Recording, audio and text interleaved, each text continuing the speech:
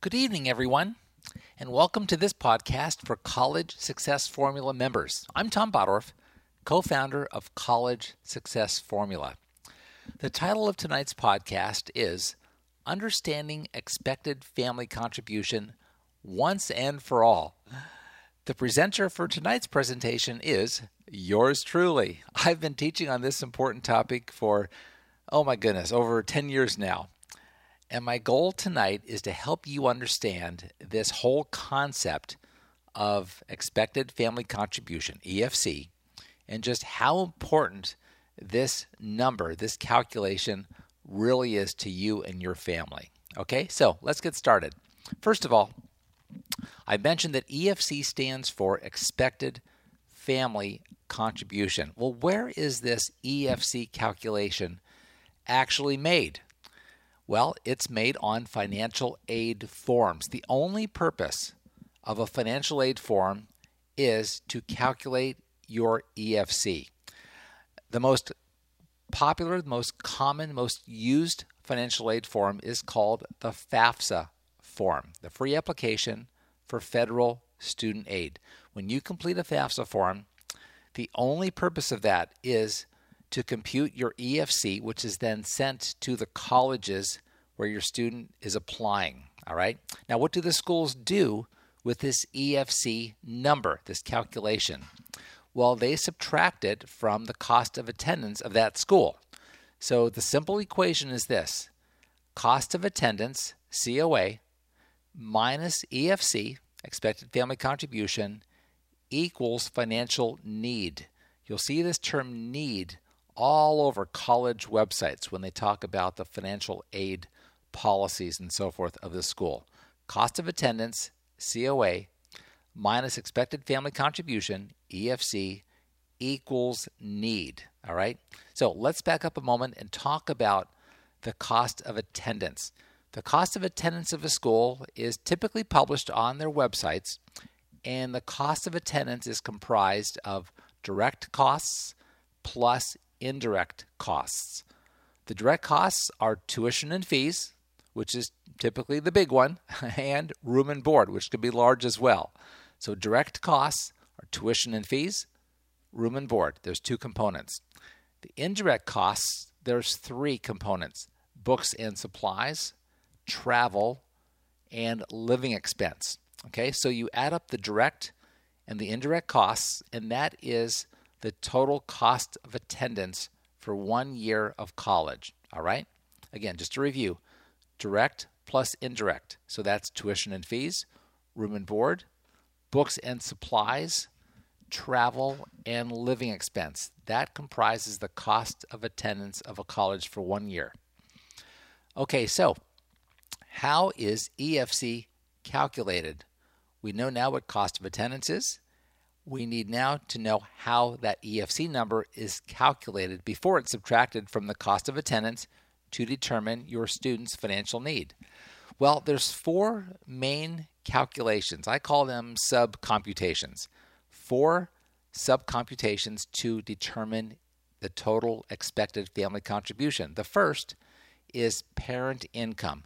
Parent income is typically the heavy hitter, the heaviest hitter of all in determining that EFC calculation. So what numbers do they use for parent income? Well, they use the adjusted gross income right off of your income tax return, the AGI, and they add on top of that untaxed income. The most common forms of untaxed income that impact your family's EFC and therefore your need eligibility would be contributions to retirement plans like a 401k or a 403b or IRAs and so forth.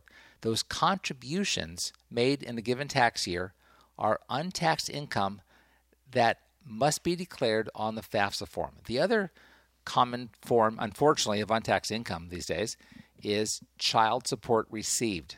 Child support received is not claimed on your income tax return, but it is included on the FAFSA form.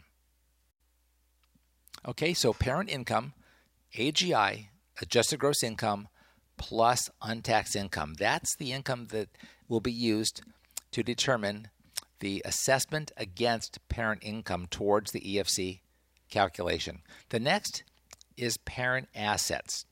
You have to claim assets on the FAFSA form to determine EFC. Now, not all assets are declared, however. Retirement is protected. Do not declare the asset value of your retirement funds on the FAFSA form. The contributions are assessed as untaxed income, but the actual asset value of your 401k or your 403b or your IRA is not to be declared on the FAFSA, okay? The other big asset for many families that is not declared is your home equity, your primary residence. That home equity is not declared on the FAFSA form, all right? So we have parent income and we have parent assets so far. The third component that contributes to EFC, if applicable, is student income. If there's any student income at all, that must be declared on the FAFSA, and that does add to the expected family contribution. The fourth one is student assets. Any money in the student's name must be declared, and it's hit quite hard. It's hit at 20%. So if there's $50,000 in the student's name, whether that be in a trust fund, or whether that be in some kind of savings account, or some of it is in checking and so forth, maybe some mutual funds and so forth, in the student's name, then those funds are declared and assessed at 20%. So if there's $50,000 in the student's name, that's a $10,000 adder on top of the expected family contribution. All right? Okay, I want to mention briefly another financial aid form called the CSS Profile Form. There's about 10% of the colleges require not only the FAFSA form, but also the profile form, only 10%. So roughly 250 to 300 colleges require the CSS profile form. And again, its only purpose is to assess expected family contribution. So why this second form? And why do only 10% of colleges require it? Well, the CSS profile form is used by schools who are giving away largely their own funds, their own free money, their own grants out of their own pockets, all right? And quite honestly, the FAFSA form, in my opinion, doesn't do a very good job at truly assessing need. The profile form really does. The profile form is much more invasive, and some families I find are actually kind of offended that it gets so personal. But remember, we're applying for financial aid to try to get free money from someone else. So they really, when you think about it, have every right to get pretty personal, to dig into your own personal finances to assess whether they're going to give you any free money or not based on what they determine to be your need. But the bottom line is this: the CSS profile form, its only purpose, just like the FAFSA, is to compute your EFC. They just use a lot of different algorithms and very different computations in assessing EFC. If you're applying to even just one school that requires the profile form and you complete the FAFSA and the profile, you'll more often than not see that the two EFC calculations are very different. Again, they use very different algorithms. They assess different things in terms of assets, in particular home equity. The FAFSA form, as I said, does not assess home equity. Do not include home equity as an asset on the FAFSA. But that is not so on the profile form. The profile form does ask about your current home value. They ask about debt on the property. They subtract the two, and that is, of course, your home equity, and they assess that home equity. And where it gets really confusing, and I won't go into this today because I could do a whole webinar on this, they actually assess home equity in different forms, different calculations based on the school. Some profile schools assess the home equity at a flat-out 5%. That's the worst-case analysis. If you have $100,000 of home equity, 5% is $5,000 added on top of your EFC just because of that home equity. If you've got $1 million of home equity, that's a $50,000 add-on to EFC. But again, only for the profile form, that home equity is never to be declared on the FAFSA form, all right? Also, the profile form asks about any kind of business value as well, whereas the FAFSA does not, unless you have over 100 employees. But for small businesses, home businesses and so forth, small companies, if you have less than 100 employees, you do not include the business value on the FAFSA, but you do on the profile. If there's just 1 or 2 employees, you and your wife, they want to know what the value is of your business on the profile form. Okay, so that's why there's such a big discrepancy in the EFC calculation between the FAFSA and the profile. There's a number of other differences too, but those are 2 of the big ones, home equity and business value. Okay, so when do you file the FAFSA form and even the profile form for that matter, if that applies to you? Well, October 1st is when these financial aid forms become available online, October 1st. And there's a myth out there that refuses to die that if you file your FAFSA and you file your profile form if required, the first couple of days of October, that you're going to get all kinds of financial aid, that it's completely, first come, first serve. Well, I don't want to ever encourage anyone to wait too long to file their financial aid forms, but it's a complete myth, my friends, that to get it in October 1st, October 2nd, even by the end of October, that's going to result in all cases for families getting a lot more free money. That's just not the case. And first and foremost, is the EFC calculation. If your EFC is much higher than the cost of attendance, you're getting no need-based money from any school, no matter when you file the FAFSA form or the profile form. As an example, let's say the cost of attendance of a school is, let's say $50,000, and your EFC is $10,000. Well, as I said earlier, the need is the difference between the two. So the cost of $50K minus the EFC of $10K equals a financial need of $40K. That family qualifies for $40,000 of financial need. And some schools will meet a lot of that. Others will meet a small portion of that. But what if the EFC is $80,000 and the cost of attendance is $50,000? 50 minus 80, it's a negative number. There's no need according to their calculation. So if that family with an $80,000 EFC files October 1st, the moment that FAFSA form or the profile form comes online, they're not getting a penny of need-based money from that college. All right. So while I don't want you to delay filing the FAFSA and the profile as required very long, don't feel you have to rush out the moment that financial aid form comes online and complete it. That is just a myth. We tell most families that if you complete the financial aid forms by the Thanksgiving timeframe for the coming school year, college year, that you're still considered an early bird. And that's absolutely factual. Okay? All right, there's a document called the SAR that's very important. What is the SAR, S-A-R? Well, it first of all stands for the Student Aid Report. When you file a FAFSA form, within a few days, typically 3 days max for the most part, the FAFSA computation then results in a document called the SAR that simply summarizes all of the data that you've input, and the SAR indicates your official EFC, your expected family contribution.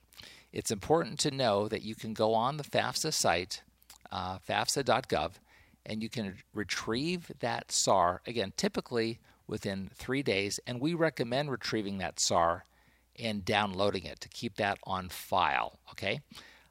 Every year there's a number of cases where we hear families tell us that, well, college so-and-so said they never got our FAFSA.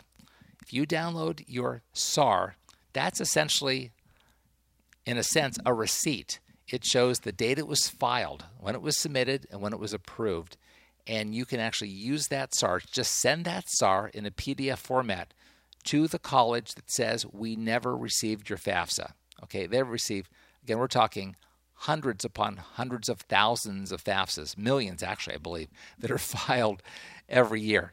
So if they say they can't find yours, send them the SAR. There's a document number on the SAR that will help them retrieve it. Okay, so that's very important. Okay, and there's one more huge source of confusion this year, and it is called the DRT, the Data Retrieval Tool. This is a tool that's been available on the FAFSA form for a few years now, and it has just been plagued with all kinds of problems year to year, and this year is no exception. Bottom line, we recommend to virtually every client, every person, every family, whoever asks us the question this year of whether to use the data retrieval tool, the DRT, or not, because you do have an option on the FAFSA to use it or not. We recommend not using the DRT. There's just too many problems with it.